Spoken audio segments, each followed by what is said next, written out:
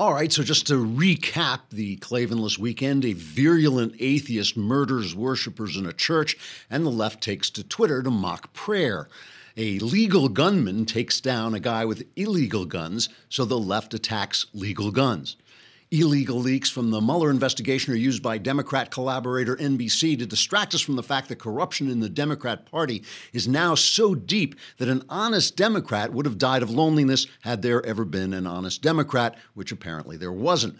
And a Republican may become the governor of Blue Virginia, and the NFL, which was the hottest brand in the country about 20 minutes ago, now has ratings somewhere between women's basketball and bocce. You remember the Oscar-winning song, It's Hard Out There for a Pimp? Well, apparently it's even harder if what you're pimping is socialism. The left is going down in flames. Michael Knowles, you remember Michael Knowles, the star of Another Kingdom and also the host of some show or other I've never heard of. But Michael Knowles, the host of our own Michael Knowles show, he was at the Buckley dinner, the William F. Buckley dinner at Yale over the weekend, and he has a report at what is happening to his dear old alma mater. Trigger warning, I'm Andrew Klavan, and this is The Andrew Klavan Show. I feel hunky-dunky, life is tickety-boo. Birds are winging, also singing hunky-dunky-doo. Ship-shape, tipsy-topsy, the world is zippity-zing. It's a wonderful day, hurrah, hooray! It makes me want to sing. Oh, hurrah, hooray! Oh, hooray, hurrah!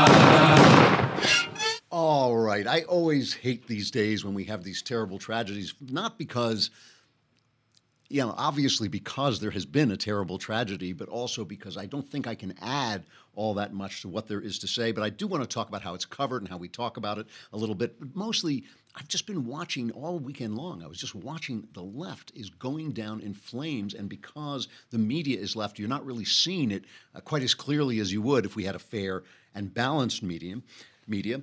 I know that you're all wondering, why I'm here and not at the post office. I'm glad you asked me that question. I know that's the first thing that comes into your mind. There's Klavan, why is he here and not at the post office? And the reason is I use Stamps.com, because without Stamps.com, you're going along your internet, your cyber life that the 21st century has all driven us to, the fast-moving, internet life, and suddenly you have to stop, shut your computer, get in your car, drive to the post office, wait online, and everything slows down. But with Stamps.com, you can have all the services of the U.S. Postal Service right at your fingertips in your computer. You can buy and print official U.S. postage for any letter, any package, any class of mail using your own computer and printer. Stamps.com just makes it easy. They'll send you a digital scale. It'll automatically calculate the exact postage, and they'll even help you decide the best class of mail based on your needs. These are all things you used to have to stand online and wait for the guy behind the counter at the post office to do, and you weren't even sure all the time he was getting it right. But with Stamps.com, it's just that easy. It just comes right out of your computer, and it's cool. It's fun to use, too. Right now, you can enjoy the Stamps.com service with a special offer that includes a 4-week trial plus postage and a digital scale without long-term commitments. Go to Stamps.com, click on the microphone at the top of the homepage, and type in Klavan. And I know you're all thinking, how many A's in Klavan? 2. Klavan. I know, it's amazing. It's very condensed. Stamps.com, enter Klavan. Stamps.com. And in my case, I'm supposed to say you'll never have to go to the post office again. In my case, I'll never have to, tell my wife to go to the post office again. Yeah, because I'm just that kind. That's the kind of skunk I am. This story out of Texas is as bad as it can possibly be. There's no way I can, on this show, do credit. It would take a minister in a church. Obviously, madman goes into a church, opened fire. The death toll, I think, is up to 27 as I'm speaking. It'll probably go up. He apparently hit everybody in this tiny church in this tiny town. So, there's only like 400 people in the entire town. It looks like, his friends all say, or his friends, the people who knew him say that he was a virulent atheist who was always talking about how stupid people who believe in God are, and he was also a guy who had been cashiered out of the military for beating up his wife and child, which means that, of course, he shouldn't have had a gun in the first place. You can't get a gun if you've been convicted of domestic abuse, domestic violence. So we're talking about a guy who would have had a gun whether there were laws against guns or not. He was breaking the law, and as he came out, a plumber who lived next door, as he came out of the church, a plumber came out with a rifle and shot him. And then the guy got into his car and drove away. The shooter got into his car and drove away. The plumber then just waylaid a car that was driving by and said, after that guy.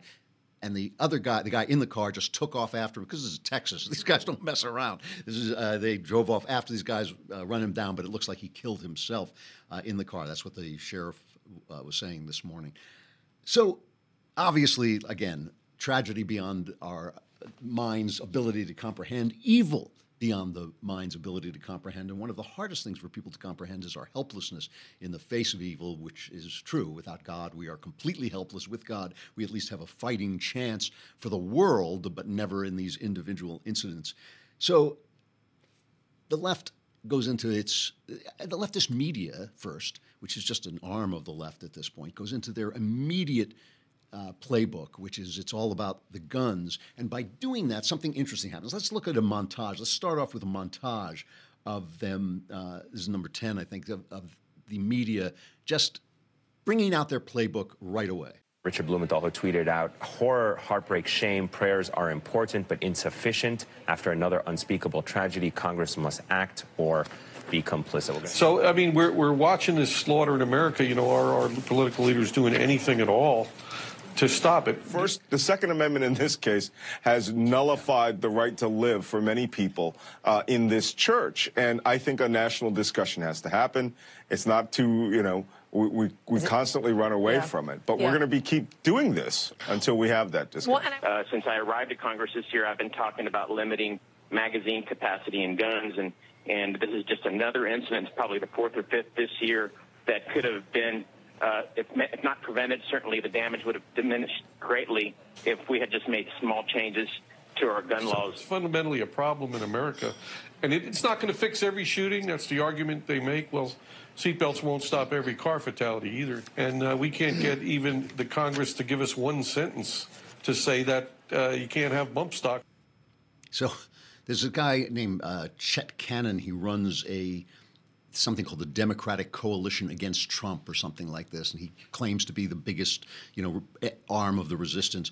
After the New York City terrorist attack where the Islamists ran down people in Lower Manhattan, when Trump talked about the diversity visa lottery program, this guy, Scott Dworkin is the guy. I'm sorry, Chet Cannon is the guy who retweeted this. Scott Dworkin is the guy from this Democratic resistance. He said it's the morning after the NYC terrorist attack, and Trump's already politicizing it like the disgusting and deranged little boy he is. And then, of course, today, same guy, Scott Dworkin, yes, I'm going to politicize the blank out of the mass murder of 20 innocent people in Texas. Deal with it. All right, I'll deal with it. You're scum. Now you're dealt with. Thank you very much. Here's the thing. Here's the point I want to make. Because the left is obsessed with disarming individual Americans because they hate individual Americans. They want to impose on us a government that tells us what to do, what our church life should be like, what we should believe about sexuality. They want us to, the state, this whole thing about transgenderism it's not about transgenderism. I'm not going off on a tangent here. It's about making sure that you believe, just like in Orwell's 1984, that you believe that 2 and 2, it's not 4, it's not 5, it's not 2, it is what the state says it is. So the transgender thing is you believe that a man and a woman is what the state says it is. They want you to accept the idea that you don't know reality, your take on reality doesn't matter, and in order to do that, they have to take your guns away, because ultimately the point is to take everything from you, to take all your power away, all your individuality, all your freedom. And if you have guns, it's going to be a lot harder for them to do that. So that's their obsession, is taking away your guns. And because the media is leftist, the dialogue immediately goes to the topic of guns. And that puts us, those of us who believe in the Second Amendment, that puts us on the defensive. We have to say no. For instance, in this case, that guy who just said, just a little change in the laws would have changed everything, would have changed nothing except maybe to take a gun away from the guy who shot the bad guy. So we are put in a position where we're still being drawn into their conversation. Okay, now here's my take on the Second Amendment is this. The Second Amendment is not up for negotiation because it is what protects us from the government. Okay, the government should be afraid of us. Okay, they did. I didn't hear a lot of complaints. I didn't hear the media go on and on and on when a Bernie bro shot our congressman. Rand Paul was attacked by the lunatic socialist who lived next door, broke 5 of Rand Paul's ribs. I think he's still in the hospital, or he's just been released. I want to make sure that the people who want to stop those guys, the people who want to stop the Bernie bros who want to socialize our country, the people who want to, take out Rand Paul because he is a libertarian, I want to make sure that those guys are afraid of us, of each and every one of us. And the only way to ensure that is with guns. It has nothing to do with hunting, has nothing to do with, self-protection. It has to do with the fact that we should be able to organize into a militia if ever our government goes south. God forbid that should happen. God forbid that should happen. But if it does, we should be able to have guns and defend ourselves. And every time the left says, in other countries they don't have this problem, there are no other countries. There's only us, because we are unique. We are exceptional. We are different because, one, we're a creedal country. We live by a creed, not by our race, not by the color of our skin, not by even our religion. We live by a creed that grows out of our religion, but that is what constitutes our country. That's the first thing, so we're unique in that way. And the second thing is we govern. The creed is that we govern from the bottom down. I am supposed to have the most power. The town has the next most, the state the next, and the federal government should not have that much power. Now, of course, that has been changing since 1776 and getting worse and worse until the president of these United States actually thought he should have the power to regulate who uses the bathrooms in your school in Texas, in Nashville. He actually believed that. So we know we need the protections of the Second Amendment because we know how crazy these guys, how power crazy these guys can get. So it's not up for grabs. It's not up for negotiation. This conversation shouldn't even be happening. The minute it happens, the TV set should be turned off. That is not the question. Weirdly, because this doesn't always happen, Donald Trump got it exactly right. Donald Trump is in Japan making his Asian trip. Here was his reaction. This isn't a guns situation. I mean, we could go into it, but it's a little bit soon to go into it. But fortunately, somebody else had a gun that was shooting in the opposite direction. Otherwise, it would have been as bad as it was. It would have been much worse. But this is a mental health problem at the highest level. It's a very, very sad event. These are great people and a very, very sad event. But that's the way I view it. See, that is, instead of going on and defending the Second Amendment, which doesn't need defending, we can defend it when the time comes because we're armed because of the Second Amendment. But instead of defending the Second Amendment, we should actually be on TV talking about mental health because the mental health system in this country has collapsed. It doesn't exist anymore.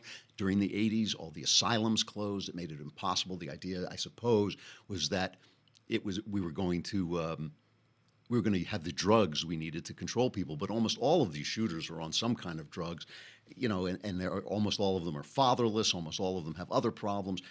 We do need a system of mental health in this country. It is really there really is nothing to do when heaven forfend, but if somebody you love comes to you and starts talking crazy and starts talking violent, there's not that much you can do. And there should be. You should be able to put people away. You should be able to protect them and others from themselves and from their insanity. Most mentally ill people are not dangerous, obviously, but a certain amount of them are and really need to be stopped. Now, I don't know if that would have stopped this guy. I don't know, but I'm just saying that it is true that our mental health system has collapsed, and it's been deconstructed more than collapsed.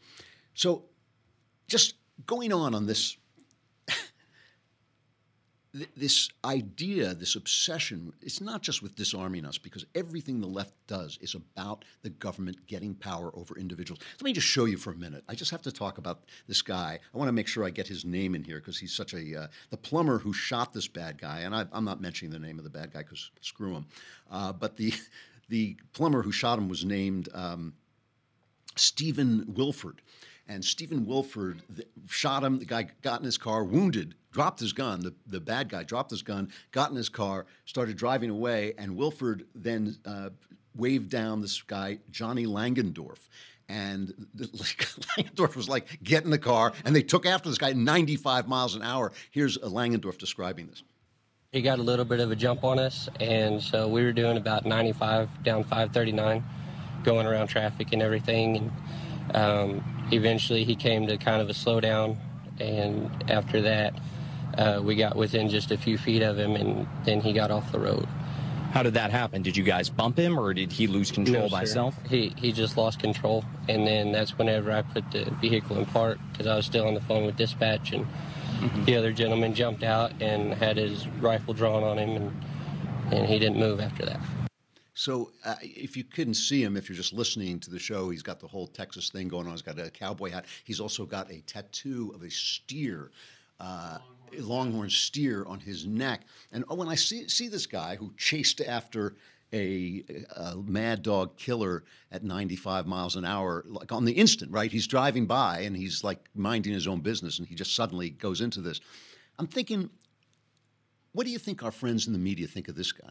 What do you think our friends in the media think of this? This is the guy they hate. This is the guy, the same as with those people in Houston who were rescuing people. These are the people they despise. So let's compare this fellow, this gentleman, to our celebrities, our betters, our elites, right? Paul Ryan, the Speaker of the House, tweeted his condolences to the victims.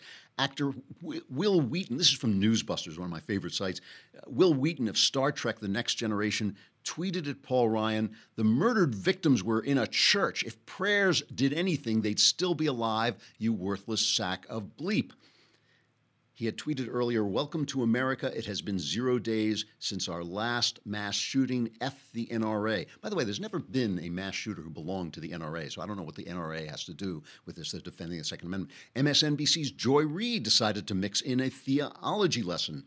Enough with the thoughts and prayers already. The Bible teaches us that faith without works is dead. Do something or say nothing. Atheist Ricky Gervais threw in his 2 cents. "My thoughts and prayers are that people wake the blank up." Even pop star Katy Perry got involved, saying prayer without action is powerless. Chelsea Handler decided to blame. This is her tweet. This is amazing. "Innocent people go to church on Sunday to honor their God, and while doing so get shot and killed. What country? America. Why? Republicans."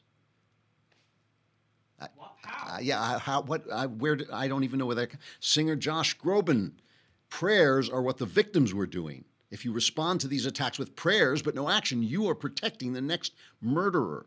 Moby just went straight to the favorite scapegoat. "Did you hear me? Trump, Republicans, NRA, every single gun death is preventable, and every single gun death is the result of real Donald Trump."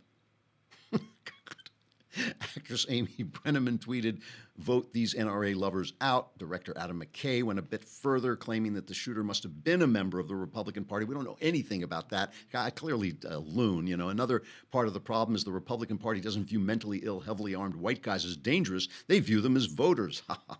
Rosie O'Donnell attacked the NRA, saying, "When will we end the NRA stranglehold on Congress?" Robert, I don't know how to pronounce his name, Kroese, Kroese, who is my colleague, a fellow novelist, he tweeted, "Nice to see celebrities taking time off from raping each other to condemn prayer." Just like, that's exactly the way I thought about it. I was thinking, these guys, like every one of these people is implicated in this Hollywood mess where every single guy is chasing these women around, doing disgusting things. And it's not like, "Oh, I got drunk one day and I did this stupid thing, I'm ashamed." It's not like that. This is what they do. This is how they behave, and they're going to preach to us about, and this has been going on. There was a piece, I think it was in the Daily Mail. They ran a piece from the 1940s about Maureen O'Hara. She was one of the most beautiful and best actresses. She was a co-star of John Wayne in The Quiet Man. And this is an article from the 1940s. Irish film star Maureen O'Hara today charged Hollywood producers and directors with calling her a cold potato without sex appeal because she refuses to let them make love to her. "I am so upset with it that I'm ready to quit Hollywood," Maureen says. "It's got so bad I hate to come to work in the morning. I'm a helpless victim of a Hollywood whispering campaign because I don't let the producer and director kiss me every morning or let them paw me. They have spread word around town that I am not a woman, that I am a cold piece of marble statuary. I guess Hollywood won't consider me as anything except a cold hunk of marble until I divorce my husband, give my baby away, and get my name and photograph in all the newspapers. If that's Hollywood's idea of being a woman, I'm ready to quit now." So these people were coming on, our moral betters who are coming on have been this way forever. This is not a new thing. And these are the guys who are going to talk to us about church and what we should believe in God and how we should react to tragedy. You know, I admit that there's a certain amount of helplessness in the face of evil, and it's hard to bear. But that is why we pray. That is why we send our prayers to people, because we understand that we are helpless. But God is not. You know, that's the whole point. You know, it's just watching this. But it's only part of this larger corruption, which I'll talk about in a minute. First, we have to talk about brushing your teeth, because I'm sitting here drinking coffee, and the one thing they tell me every time you drink coffee, you have to brush your teeth. And in order to do that, you have to have a toothbrush. And it is much, much better. I have personally found, it is much, much better to use an electric toothbrush than a hand toothbrush. And, you know, electric toothbrushes are great, but every one of them is the size of a bazooka, except for Quip. Quip has this very sleek, very beautiful electric toothbrush. It is powered by batteries, so you don't have a whole gizmo that you have to use. You can take it with you anywhere you go. It's kind of like Apple had designed a toothbrush, but without a big price tag. They're not that expensive. You can take it with you when you travel easily. I can just put it right in my Dop kit, which is great because I have used the bigger ones, and I can't take those with me when I travel. Just too much of a pain in the neck. And you can subscribe and receive a new brush head on a dentist-recommended 3-month plan for just $5, including free shipping. Quip toothbrushes are backed by leading dentists, and this was named as one of Time Magazine's best inventions of 2016. They won a 2016 GQ Grooming Award. They made it onto Oprah's 2017 New Year's O list, and they start at just $25. Here's what you do right now. Go to getquip.com/Klavan to get your first refill pack free with a Quip electric toothbrush. If you put in KLAVAN, getquip.com/Klavan, it not only helps us, you know, when you go to these sponsors and visit these sponsors, it helps us keep our show on the air, but you can get your first refill pack free with a Quip electric toothbrush as well. That's your first refill pack free at getquip.com/Klavan, getquip.com/Klavan. Good stuff. We got to say goodbye to Facebook and YouTube. Let me tell you what you are missing. If you can come over to thedailywire.com and listen to the rest of the show, you can listen on Facebook. But if you want to watch the whole thing without being cast out into the exterior darkness where there is great wailing and gnashing of teeth, just subscribe for a lousy $10 a month, and you can watch the whole thing at thedailywire.com for a lousy $100 for the whole year. You get the Leftist Tears tumbler, which is excellent. And the conversation is coming back. Yeah. Michael Knowles. Who? Michael. I remember Michael Knowles. Yeah. Michael Knowles, who will be with us, in fact, in just a few minutes, will on Tuesday, November 14th, at 5 p.m. Eastern, 2 p.m. Pacific, he will be on the conversation. And this is where you send in your questions. Ben did it, I did it, and it's been really popular, and we answer all your questions. Knowles, of course, will just ramble meaning because he doesn't know anything, but that's, you know, that will be that's entertainment in and of itself. Now, anybody can watch this. It streams live on the Daily Wire website, Facebook page, and YouTube channel, and it'll be free for everyone to watch, but only subscribers can ask the questions. So subscribe today for a lousy $10 a month, and you can ask Michael questions and watch him fumble them, which on the conversation. All right, we have to say goodbye to Facebook and YouTube. Come on over to thedailywire.com.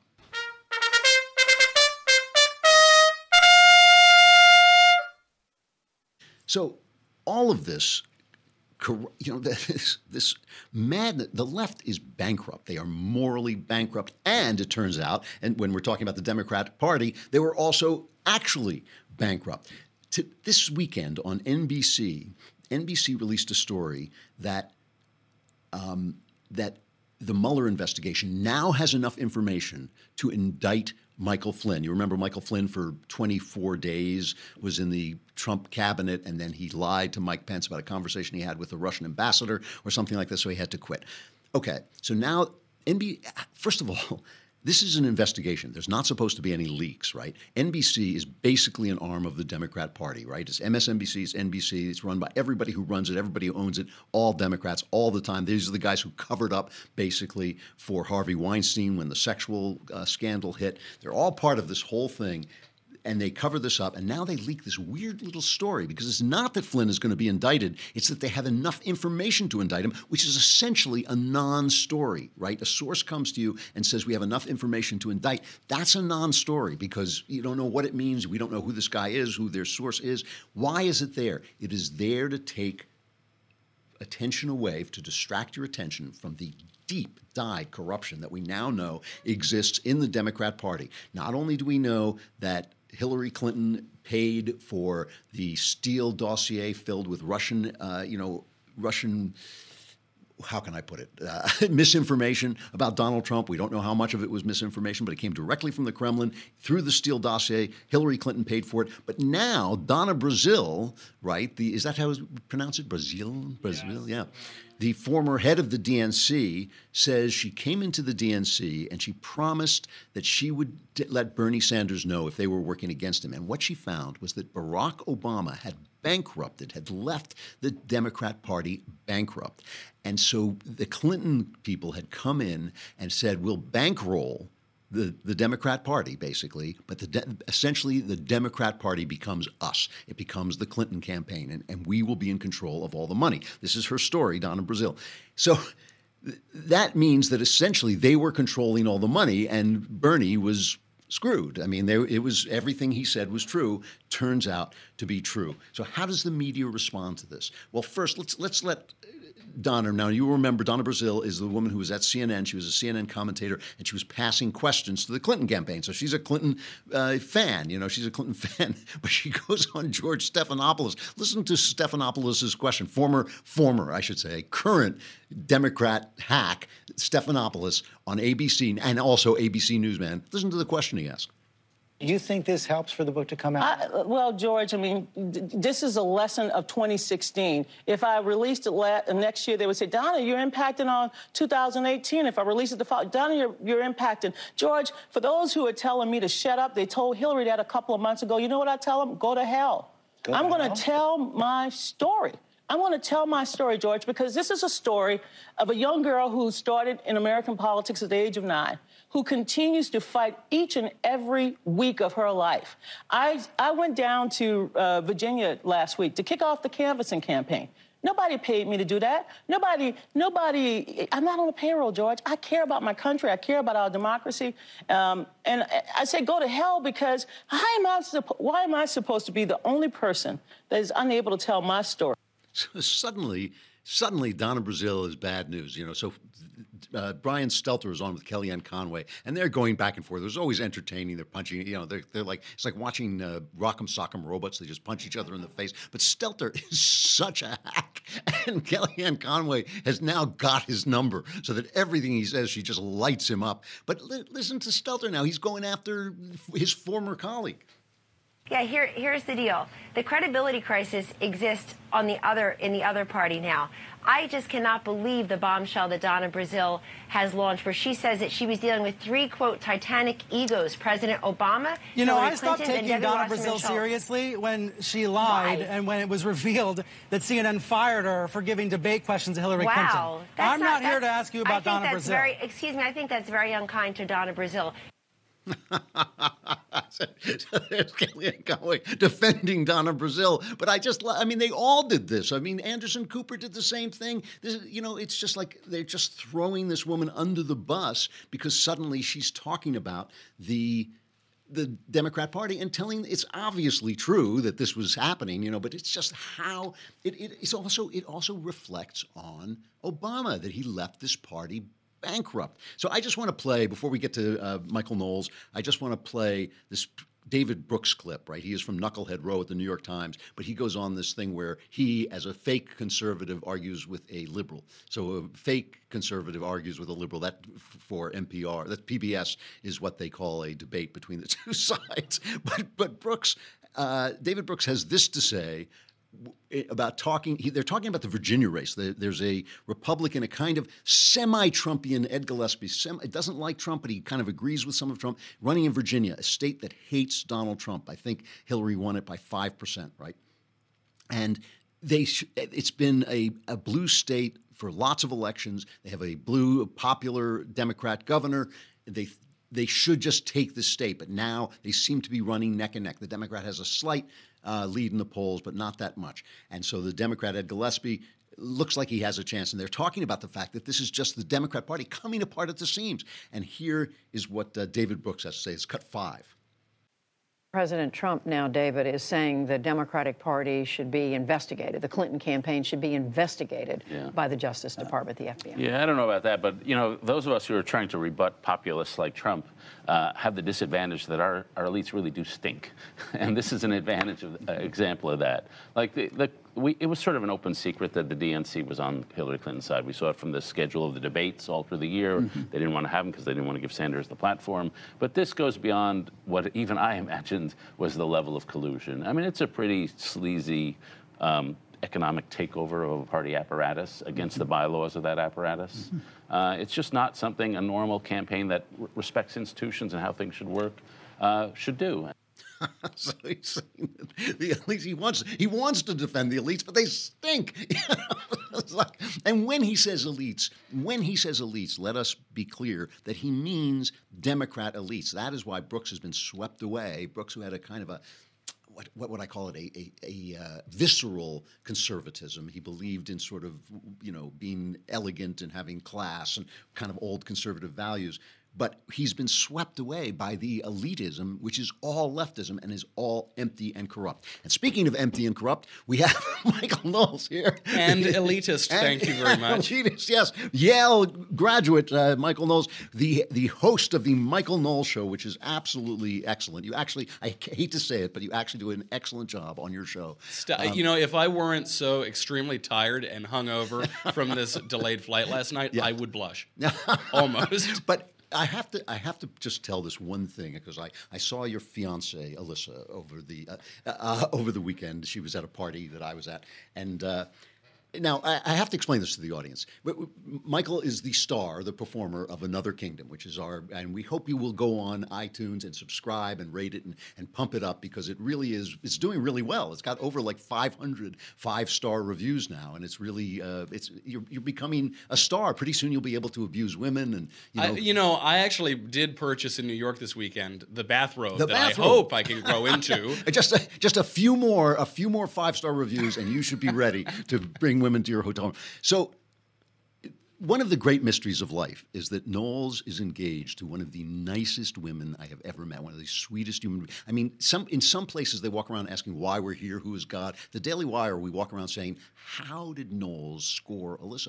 It's unbelievable. It's evidence against divine justice. It is, and evidence against divine justice. There's no question about it. But she is the sweetest, and she has this sweet little voice, you know. She says, hello, how are you, that kind of thing. But every time you do her voice... Yeah, I don't think you did it right, Drew. It's usually something to the effect, like, I got in late last night, you know, and Alyssa was there. She stayed up late because she was nervous about my flight. So I walk in the door, and she goes, oh, my goodness gracious, where have you been? Oh, no! Right? And listen, I'm a trained actor, Drew. I'm pretty sure that's an accurate representation. So every time Knowles does this voice, every single time, I turn to him and say, how did sweet little Elisa, how did she get that voice? That's not the way she talks. So Knowles is doing all the voices on Another Kingdom, and there is a character, because it takes place in this kind of bizarre world, there's a character who is a rat, but it's a mutant rat with a woman's face. So I said, well, you know, give her like this mutant rat voice, you know. So he does that voice for the mutant rat,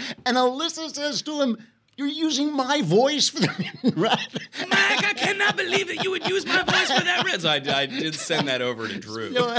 So I walked over to the party and said, it's not your voice. You don't sound anything like that. Anyway, it's all you guys are weird, too weird for me. I can't even understand how this happened in a moral life. It certainly isn't logical in any way. But yeah, very lucky. I guess it's evidence against divine justice, but for divine mercy. That must be it.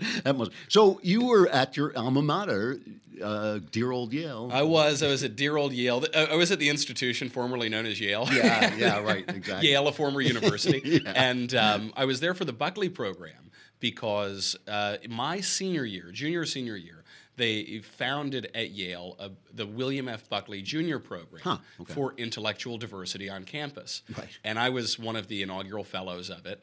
And at the time, they thought, you know, we're noticing at Yale there's a slight anti-conservative bias here. And they had no idea what would happen within the next 5 or 6 years as professors started getting fired for suggesting that 18-year-old students can choose their own Halloween costumes. Yes, that really happened at Yale. This all really started to happen.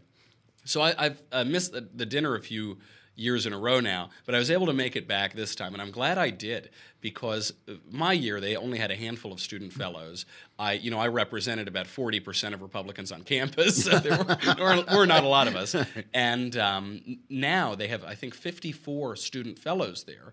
And so I was able to speak to some of them, freshmen all the way up to seniors, and I said, wow, I had no idea that there were 54 conservatives or Republicans on campus.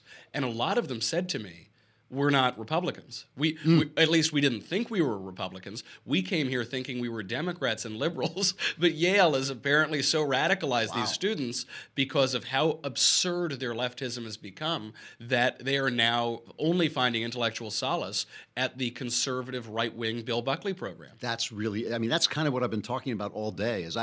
Ronald Reagan said this. He said they can't help themselves, so don't worry when they take power because they will become leftists and alienate everybody, and I think that's what they're doing. I mean, we see it. There was, I think, last week or 2 weeks ago, there was a group of student protesters who demanded that the Yale Investment Office divest from a construction investment which would have allowed a transmission pipeline to be built to transport hydropower energy from Canada to the United States. Not oil, not natural gas. We're talking about hydropower because some forests might have had to be cleared somewhere.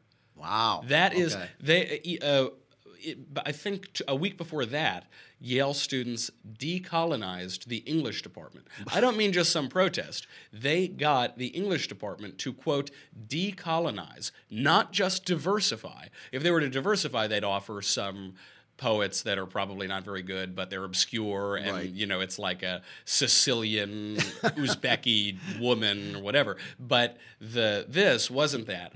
You can now graduate from Yale with a degree in English and not read Shakespeare. Is that true? That is true. See, that is a genuine failure. That is genuinely failing, letting down the people who are paying you to educate them. That you have not studied English if you don't read Shakespeare. And if you don't read Shakespeare a lot, I mean, you should really read the complete, if you're an English major, you should read the complete works of Shakespeare, because everything you think comes from Shakespeare, whether you like it or not. Even if you disagree with what you think, it comes from Shakespeare. And I think that is a genuine failure of Yale, and shame on them. And that requirement, it was because previously, if you wanted to get a degree in English at Yale, you would have to take a course called Major English Poets. Right. But they were very upset because it turns out that many major English poets are English. And major, yeah. And major. Yeah, so that was, and you bring up that they're really getting ripped off because they're paying $60,000, $70,000 a year, and they're not learning anything. But what's amazing, especially about the protests over investments, is that as of 2012, and it's increased since then, 57% of Yale students received financial aid. I paid very little to go to Yale. Yeah. Back when I went, it was even up to 50% then, I think, or a little under. So all of these curricula are being subsidized by the people that the students are then vilifying, the ones who are paying for their education. Of course, yeah. And there was even we saw this in May. There was a hunger strike, a symbolic hunger strike. I remember that. Because Yale graduate students are allowed to unionize for some reason. I have no idea why, but they're allowed to unionize. Yeah. But that wasn't enough. They're not allowed to unionize by department, so they're not allowed to have these like 6-member unions. As a result, they went on a hunger strike where whenever you get hungry, you can eat, but otherwise it's a hunger strike. That's hilarious. If you're a student at Yale and you're seeing that, you come, you think you're a liberal from Connecticut or something, you show up, you say, oh yeah, I'm a Democrat, and you look at this chaos around you, you look at a university in flames, basically. Right. There is no way that you could help but seek out some academic seriousness. So what did they talk about at the dinner? So the dinner was on the Constitution and the courts. Nice. It was on, actually Kelly Ayotte, the former senator, was there, and she basically talked about being the Sherpa for Judge Gorsuch, for Supreme Court Justice Neil Gorsuch, and it was a very, I think many people would go there and say, this is so boring, we're talking about the Constitution. Yeah. This is so boring, we're talking about constitutional law and history and how our government works, and it's not nearly as exciting as burning down buildings. It's not nearly as exciting as marching and screaming. I miss, I know, that's right. But it was, there's always a theme every year, and this this year the theme was the Constitution and the courts, and it was probably one of the few serious looks that Yale will offer on that throughout the year. And I think it was no coincidence that the conference was forced to move off campus to a hotel right nearby because it was just too radical to have a former U.S. senator talk about the courts. What is your show about today? So the show today is about our great Mikado, virtuous man, President Donald Trump overseas with Shinzo Abe, and the wonderful confluence. The fake news was turned up to 11 this whole weekend. I saw that. That was a real joy. I had a lot of time to read the news as I was trying not to sleep at the airport yesterday. And also, I'm sure you might have caught this, Donna Brazile seems to be validating right-wing conspiracy theories about Seth Rich. Hilarious. So we'll explain what that means. I know. We're going to find out at the end of this whole thing that Donald Trump is the great virtuous man. We're going to be in the upside down, you know. And that Hillary Clinton literally shot Seth Rich. Yeah, that's right. Hillary Clinton with her hands while she was on the phone with Vladimir Putin. That's right. All right, the Michael Knowles Show coming up. It's good to see you, Knowles. I'll talk to you later. Good to see you. All right. I have to just take a brief break before we get to our crappy culture and talk about the fact that Vin Scully, the greatest sports announcer who ever lived in all eternity in every universe, no doubt about it, right? He says he's never watching an NFL game ever again. He's had it. He says Papa John, the pizza guy who's on with Peyton Manning all the time, he says the NFL has hurt us by not resolving the current debacle. Look at these. If you're still watching, you got to look at these stadiums. They are empty. The NFL used to be, and you know. This is about race in a way, which I'm sure the left will be the quickest to say because these guys started protesting by dissing the flag. They were protesting what they felt was police brutality toward black people. But here's the question, see. Are they Americans who happen to be black? Or are they blacks who happen to be Americans? Because if they're Americans who happen to be black, then I care about them very much because they're my countrymen, they're my fellow citizens. I may not agree with them, but that's part of being an American. We sit down, we talk about it. But then, if you're an American who happens to be black, salute the flag. If you're a black person who happens to be American, don't salute the flag. I don't care about you. I got other things to worry about. I got to worry about my fellow countrymen. So that is the problem. You know, that is the bind that they're in. And of course, the white players just want to support their pals on the team, as they should. But the NFL has put them in a terrible position by not just saying no. Make your protest somewhere else. Make your protest when you want, but not while the flag is being saluted. All right, our crappy culture.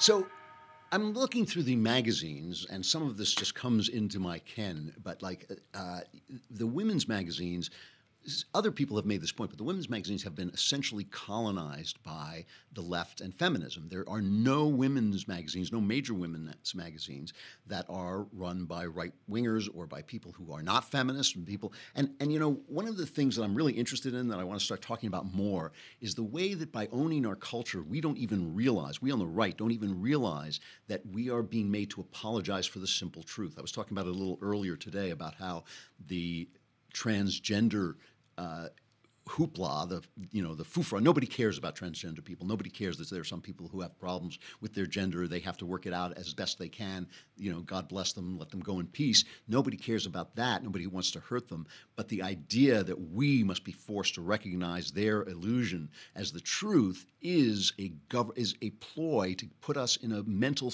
mindset where we think the party the government has the say over what is true instead of us. What's that? Yeah, 2 + 2.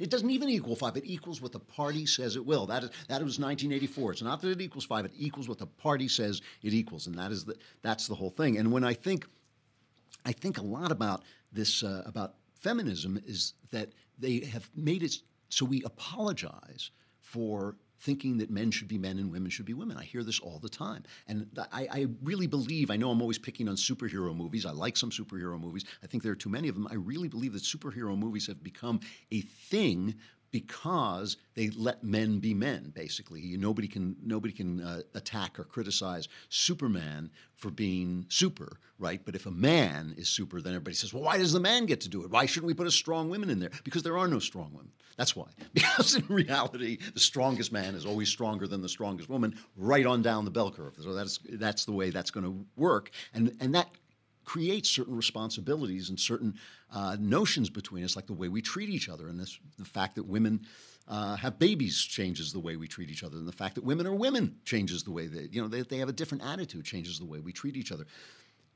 Right this minute, everything seems like the left seems like it is trying to dismantle everything. I think it was in Cosmopolitan recently that they had a piece basically trying to normalize incest. This is what it's like to fall in love with your brother. That was one. And there's a new website called Open Minded, which with their hashtag Accept Love campaign, where they're trying to sell us polygamy. Okay. And the Huffington Post loves this. They just love this. They're pushing this thing, and they say this moment will be remembered in history, if not for the complete destigmatization, then for making great strides in acceptance for LGBT relationships and individuals. This is from Open Minded, talking to the Huffington Post. We are finally allowing people to rightfully so define themselves. If we can accept that a man can love a man and vice versa for women, why then is it so difficult to wrap our minds around the concept of loving more than one person? And here is a tape Open Minded put out in which this guy with I think he's got 4 wives in there, talks about how great it is to be polygamous. It's hard to get everything you need from one person. I've been in polyamorous relationships before, and it's just never worked as well as it has with this one. They just all have their qualities. You can find time to just enjoy each other's qualities at different times. When we want to talk fashion, hang with her. When we want to talk gardening and earthy stuff, Joshua. And we want to talk getting stuff done and motivating these two to do things. When we're herding the cats. Yeah. So it's just... It really does take away from any boredness. It makes life easier. Yeah. It's hard to expect so much from one person. It's not fair to expect to get everything you need from one person. So, you wonder why you look at societies like Islamic societies where they have more than one woman and women are treated like crap. Of course, because the value of women goes down as you're allowed to marry more of them. If you basically think it's right to have one woman, women become much more valuable. They have much more control in relationships. They have much more power. But I talk a lot about the period of time between the French Revolution and the Victorian age. And the reason I talk about it is because, to me, it's an exact mirror of our time. Not an exact mirror. It is a useful mirror of our time. And I always say that people know that there was a Hitler and they know that there was a fall of Rome. So whenever something happens in history, in the modern history, they say, oh, it's just like the fall of Rome. Oh, it's just like Hitler. But in fact, there were a lot of other things that happened in history too. And one of them was the French Revolution, which did in fact revolutionize the minds of Europe. And they thought it was the age of Aquarius. And when I was a kid, there were the 60s, which revolutionized our culture, not always for the better, and we thought that was the age of Aquarius and everything was going to be great afterwards, and free love was a big thing. Well, back in this time, the turn of the 18th century, free love was also one of the cries of the poets and thinkers and radicals who were following the French Revolution and were not swayed by the fact that the French Revolution was an utter failure, that it led to a terror, and the terror then led to a world war led by Napoleon. And only in Britain did they hold out because, first of all, their navy was able to keep Napoleon at bay, and secondly, they repressed a lot of the revolutionary sentiment. They put people in jail for a lot of their revolutionary sentiment. The poet Shelley left and went to Italy and railed against the marriage. He wrote a poem called Epipsychidion in 1821. Here's just a verse from it. I never was attached to that great sect whose doctrine is that each one should select out of the crowd a mistress or a friend, and all the rest, though fair and wise, commend to cold oblivion, though it is in the code of modern morals and the beaten road which those poor slaves with weary footsteps tread. He's talking about married people, those people who believe in marriage. They're poor slaves with weary footsteps tread, who travel to their home among the dead by the broad highway of the world, and so with one chained friend, perhaps a jealous foe, the dreariest and the longest journey go. That was his description of marriage, the dreariest and the longest journey. And the poet William Blake, who came before Shelley, was also the same, although Blake had one of the happiest marriages in all of literature. He said, I cry, love, love, love, happy, happy love, free as the mountain wind.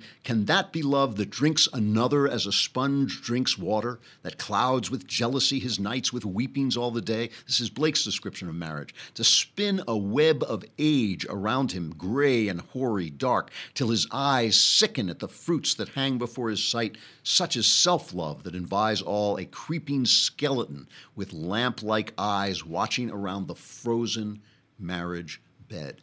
The fact is that right now, even the left is beginning to realize that marriage is the great equalizer of our time, that the problem 70 years ago, social mobility and protection from poverty. I'm reading, this is an essay on this fact. Charles Murray of the American Enterprise Institute wrote this book, Coming Apart, The State of White America, which I read, and he says in 1960, the poorly and moderately educated were only 10% less likely to be married than the college educated, with both numbers quite high, 84 and 94% respectively.